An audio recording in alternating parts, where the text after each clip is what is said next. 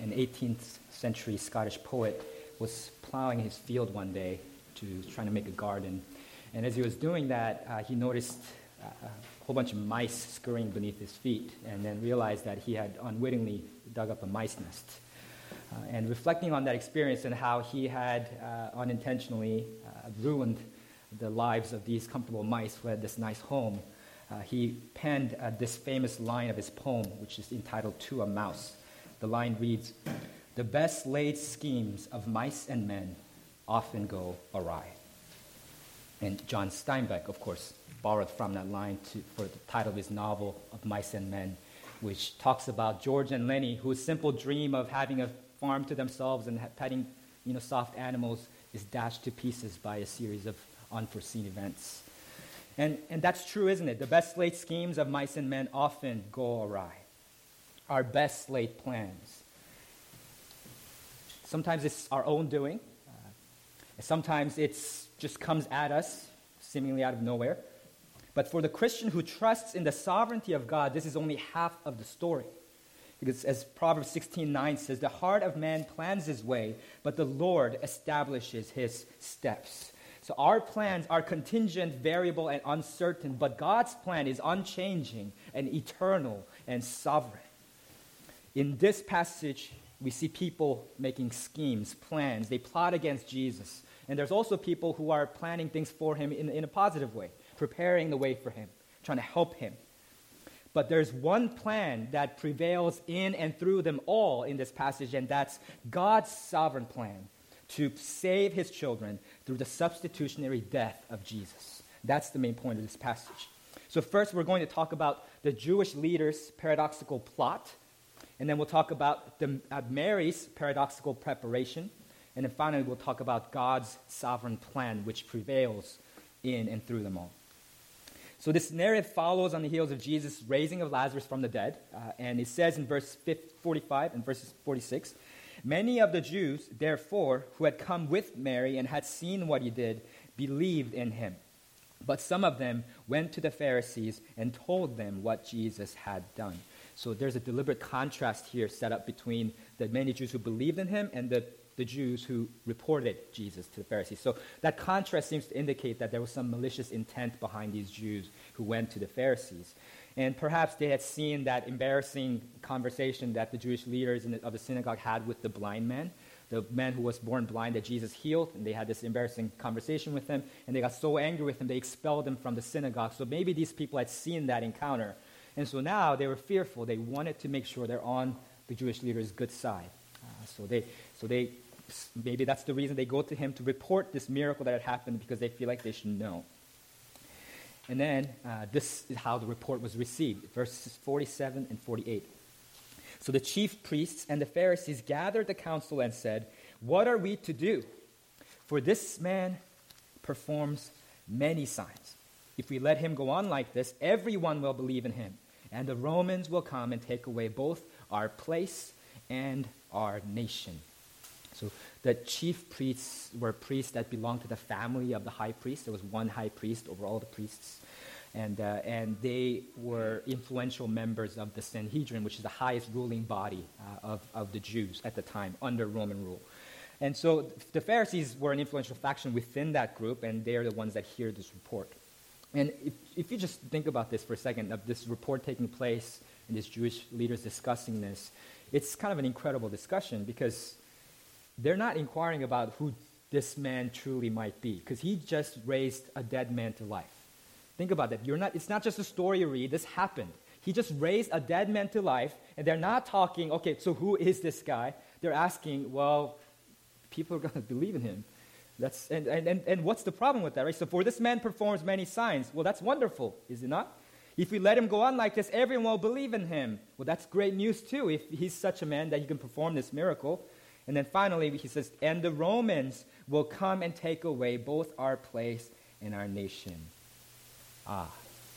That's what the fuss is all about.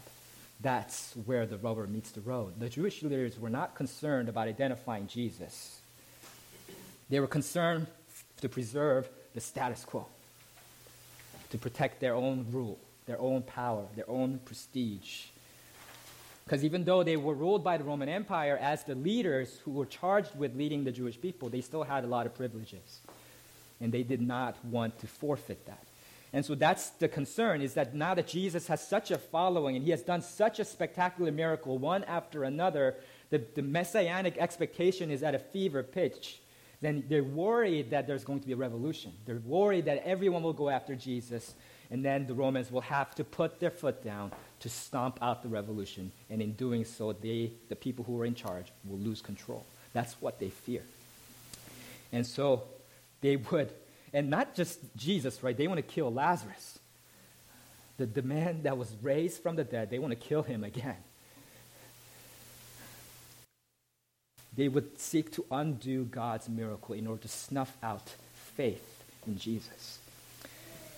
And it's easy to judge them, but this selfishness, the instinct for self-preservation is real. It's alive in us as well, isn't it? Right?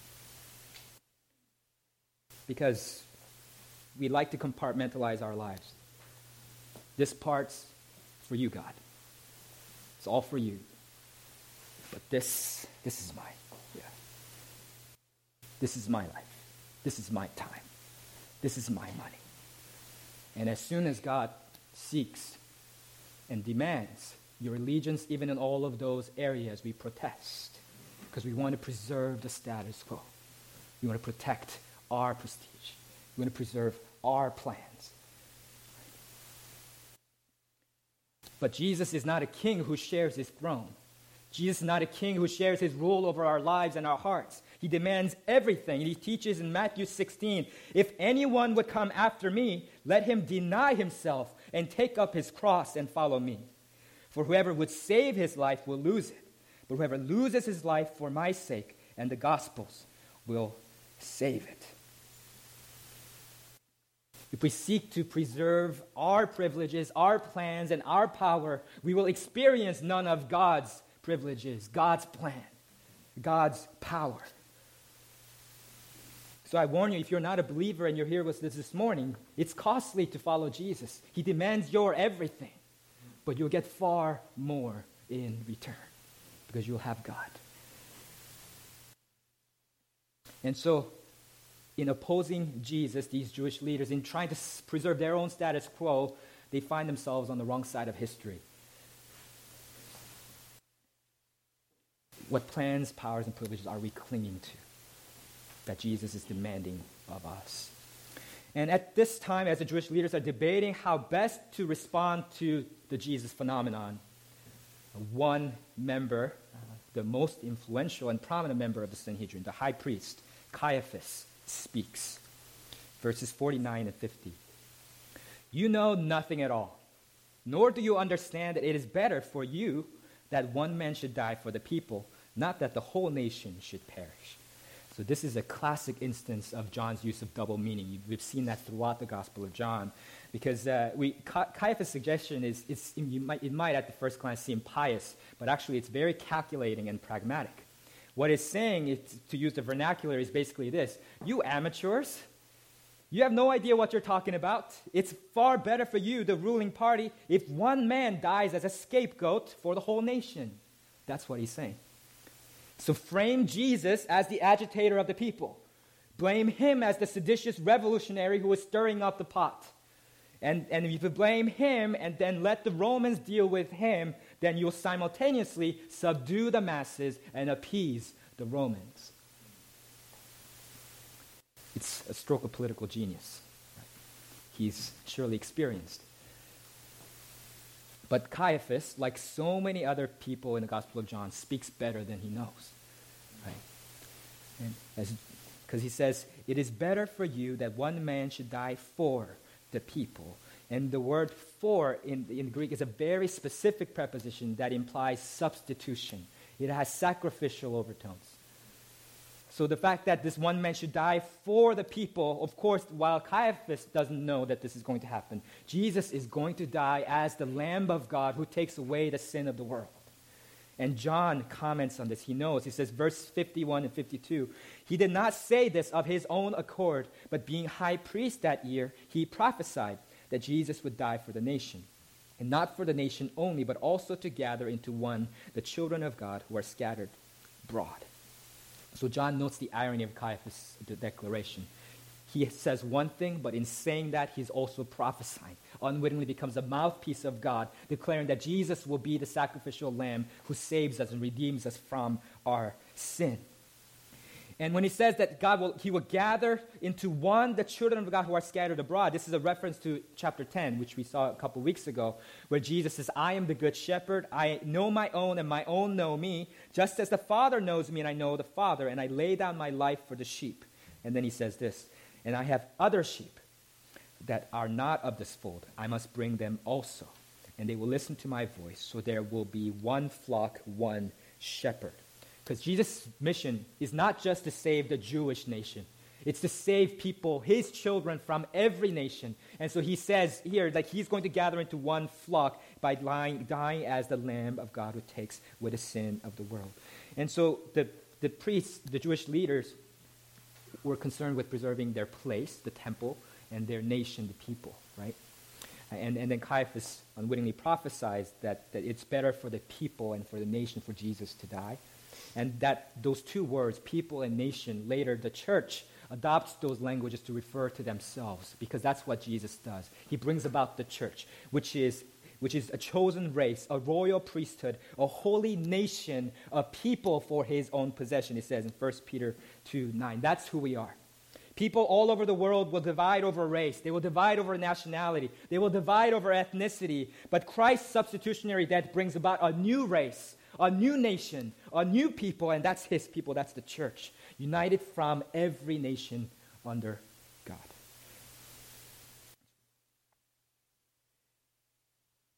And he calls them children of God, knowing that God has already chosen them and given them to his son, Jesus. So, it says in verse 53, from that day on, they made plans to put him to death. The high priest's advice is accepted, and from that day on, they resolved to put Jesus to death. So you can see already here that the verdict has been given before the trial. They're not going to arrest him to try him. They're going to arrest him to kill him. And so in verse 54, it says, Jesus no longer walked openly among the Jews, but went from there to the region near the wilderness, to a town called Ephraim. And there he stayed with the disciples. So the arrest warrant's out, as we see in verse 57.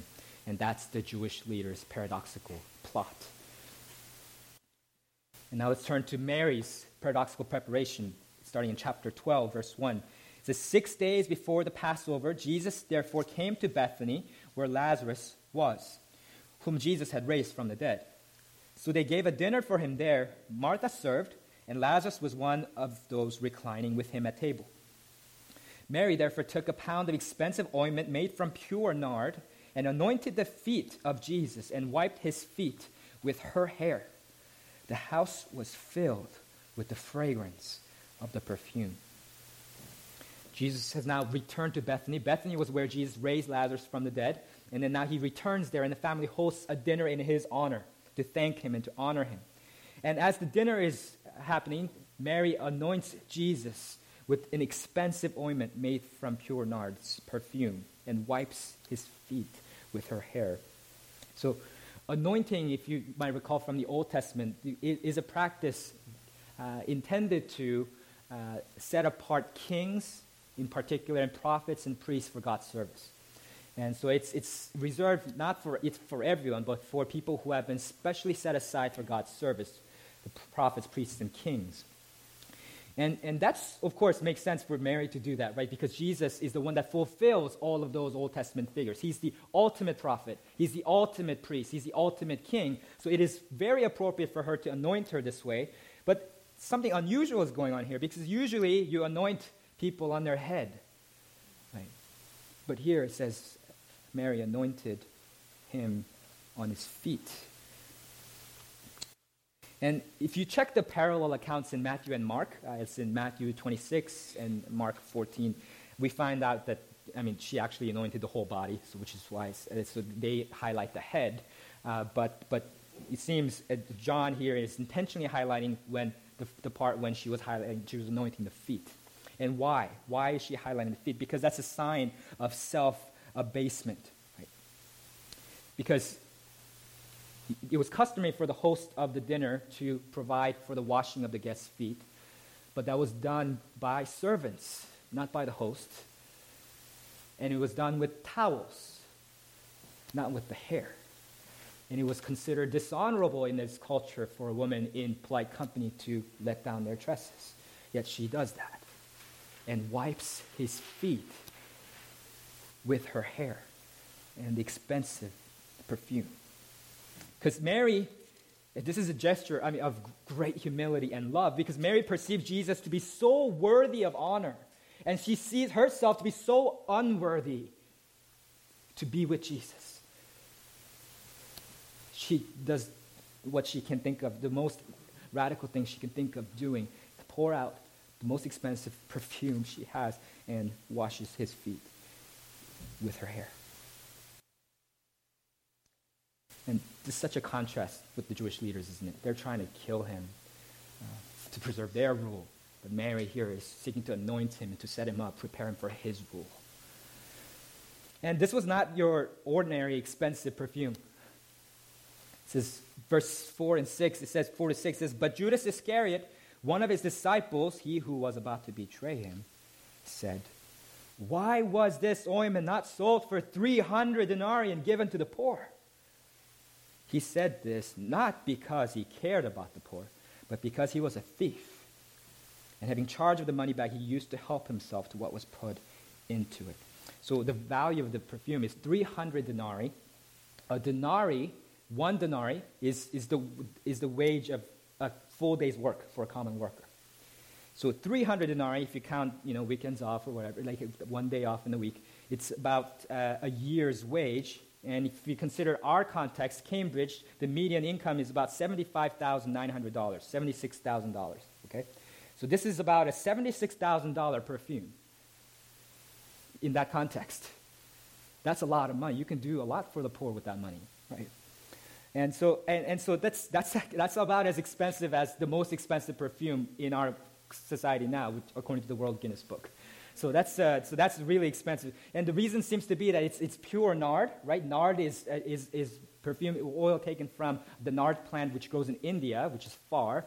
So it's exotic origin, and also it's generous quantity. It says it was a full pound, right? That's 3/4 of a pint. That's a lot of oil, and that's so the exotic origin, and then the generous the quantity, and then the pure quality says it's pure nard. Those three factors seem to make this really, really expensive.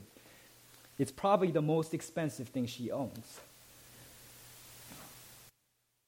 And that tells us that this is not a measured, calculated generosity. She didn't plan this and said, I can't afford to give her that, but I'll give him this. No, she was not planning a gift in that way. This is a lavish gesture of love. And that's precisely what Judas Iscariot, who's about to betray him, does not understand. He sees the price tag on the perfume and not the infinite value and worth of the man standing before him. His greed masquerades as charity, while his mind wanders to all the stuff he could have bought with that money. But Mary is not constrained by necessity, right? Think about it this way. We don't spare expenses for the people we love, right? That's why parents buy, expensive shoes for their toddlers, even though they're going to outgrow it in a couple months, and they'll never remember ever wearing it, right? Yeah. That's why, lovers buy each other expensive diamond rings when a simple wedding band will do. You don't have to do that. But people do as a lavish gesture of love. Mary is so exceedingly grateful for what Jesus has done for her in raising her brother from the dead. And she is so convinced of the surpassing worth of Jesus, who can raise even the dead to life. This is not a calculated benevolence. No, she wants to do anything she can to express her love, her gratitude. And you know what? The more costly, the more difficult the gesture, the better for that purpose. So she grabs the most expensive thing she can find, pours it on his feet, wipes his feet with her hair. And Christian brothers and sisters, isn't that not how we love our Savior Jesus too? This is not a foreign sentiment. This is not an aberration. This is not an anomaly. That's the heartbeat of every single Christian who has been indwelled by the Spirit of God. Would you not, if our Lord called you to, give up everything you have and follow him? Would you not, if he called you to leave your family and your friends, to go to the ends of the earth to be his missionary? Would you not want your every child, your every friend, your every family member to be devoted to his service? That's the heart of the Christian. That's the heart of love. And not because we're so great and noble and loyal to Jesus, but because he's loved us in such an amazing, radical way. Because he loved us first. Because he paid the ultimate sacrifice and died for our sins. So out of joy, out of love, out of gratitude, that's our heart. And so Jesus rebukes Judas. Verse 7, leave her alone, so that she may keep it for the day of my burial. For the poor you always have with you, but you do not always have me. So the word keep is to continue, to let it continue. So he's saying, let her continue this, because this is a preparation for my day of burial. And there's something paradoxical about that too, isn't it? Because Mary here is not aware of that. Mary here is simply preparing. She wants to make him king. She wants to say, you're king. You should be the true king over us. So she anoints him, not knowing that she's preparing him for his burial. Because Jesus knows that his time on earth is coming to an end. He's going to die for our sins. He's going to rise again, and he's going to ascend into heaven. And because of that, he says, the poor you always have with you, but you will not always have me. Jesus is not denigrating caring for the poor. All Christians are called to care for the poor. But God, he is God. Infinite value, infinite worth is his. So this is an appropriate gesture, he says, to Judas. And ironically, it's not for his inauguration, but for his burial. In fact, as John would put it more precisely, his death is his inauguration. His cross, where he dies, is his throne. That's the way in which he comes into his lordship, his kingdom. That's how he creates his kingdom, his people, through his death on the cross. That brings us to our final point. God's sovereign plan. Because we've seen the Jewish leaders' paradoxical plot, we've seen Mary's paradoxical preparation, and we now see God's sovereign plan woven throughout this entire passage. Because go back with me in chapter 11, verse 54. It said that Jesus no longer walked openly among the Jews, but went from there to the region near the wilderness, to a town called Ephraim. So Jesus left Bethany, where Jesus raised Lazarus from the dead, because he was about to be killed. There were people out to get him. So he did not walk openly, it says. He was hiding. And he leaves Bethany for that reason. But then look again in chapter 12, verse 1. When the Passover feast is at hand, it says that Jesus, fully knowing that there is an arrest warrant out for him, he says, therefore, he says, he came to Bethany, where Lazarus was, whom Jesus has raised from the dead. So earlier he left Bethany in order to hide from the people who were trying to kill him. And now he returns to Bethany, where the same people are trying to kill him. And the only reason supplied by the text for this curious behavior seems to be that the festival of the Passover was at hand. So what's going on? Why the Passover? Because the Passover, of course, celebrated the night when the Israelites were still in captivity in Egypt. The angel of death came as a last plague over the Egyptians to kill all the firstborn of Egypt and Israelites as well, except for the Israelites' household who had killed the blameless lamb and daubed the blood on their doors. To tell the angel of death, to signify that no, there was a substitution here. The lamb has died instead of the firstborn. And Jesus, working under God's sovereign guidance, his Father's sovereign guidance, knows that when Passover comes, his time to die has come. That's why when the Passover comes, the town that he had fled just earlier, a few verses earlier, he returns to it. Because he is the Passover lamb whose sacrifice spares us, saves us. Moreover, as we saw earlier, right, Mary who anoints Jesus and unwittingly prepares him for his burial, and even the Jewish leaders who seek to kill Jesus, they're all playing right into God's hands, aren't they? They don't know that. They don't know that what they're doing is serving God's sovereign plan of redemption, but it is. Right? And that's how God works in and through and over all that we do. And so Peter, after Jesus' resurrection, in a sermon that he gives to the early church in Acts chapter 2, says this: "Men of Israel, hear these words. Jesus of Nazareth, a man attested to you by God, with mighty works and wonders and signs that God did through him in your midst, as you yourselves know. This Jesus, delivered up according to the definite plan and foreknowledge of God, you crucified and killed by the hands of lawless men." This is the mystery of how God's sovereign will works with our human will. Right?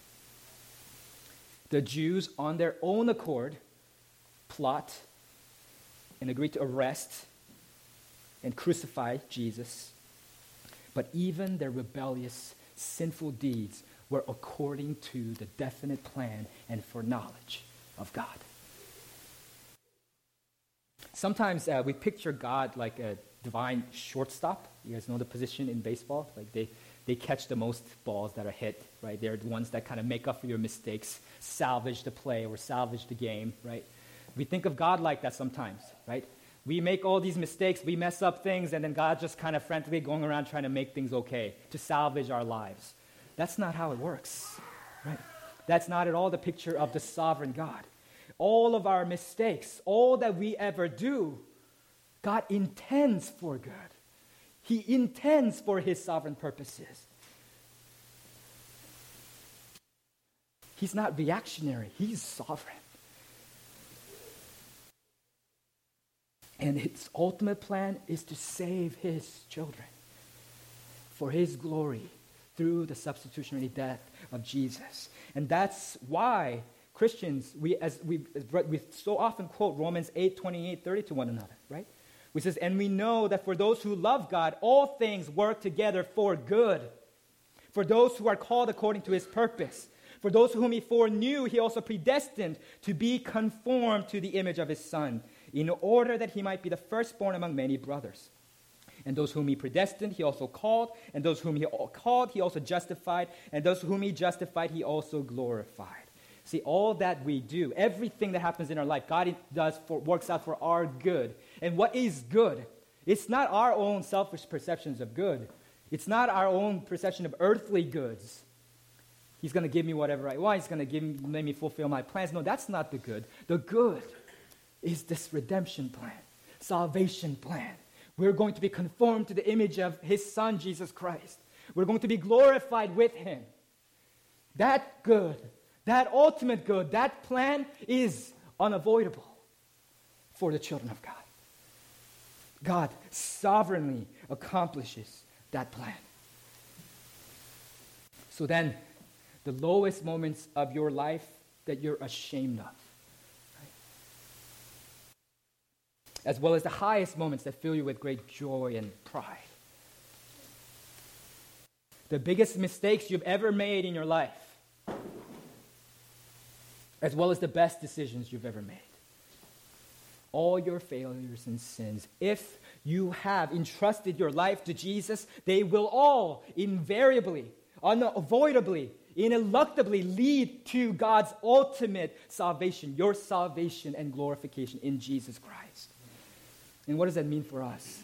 As Christians, that means we never need to despair. We're always a people of hope. Because maybe you look at your life and then you mourn the painstakingly slow process of sanctification. You see your own sin, your own unworthiness before God. Then you can be assured this morning that God is at work, that God has saved you. He's saving you and He will save you. Man. Perhaps you look at your life full of suffering and sorrows and start to doubt God's good intentions for you. Well, from this you can be assured that God's plan for you is good. It's to save through His Son, Jesus Christ. Maybe you're anxious. Maybe you're the type of person, the worst possible scenario is the one that always races through your mind whenever you're thinking about something that's coming up. You're anxious, you're worried, you're fearful. Fearful about what might happen, what the future holds. Well, then you can put your fears to rest. Because God's ultimate design for you is not suffering. That's the penultimate design. The ultimate design is sanctification. It's glorification. It's not destruction, but salvation. Martin Luther King Jr. once said, "The arc of the moral universe is long, but it bends toward justice." And we could say from this passage, the arc of human history is also long, but it always bends toward God's sovereign plan to save His people through Jesus Christ. Let's pray.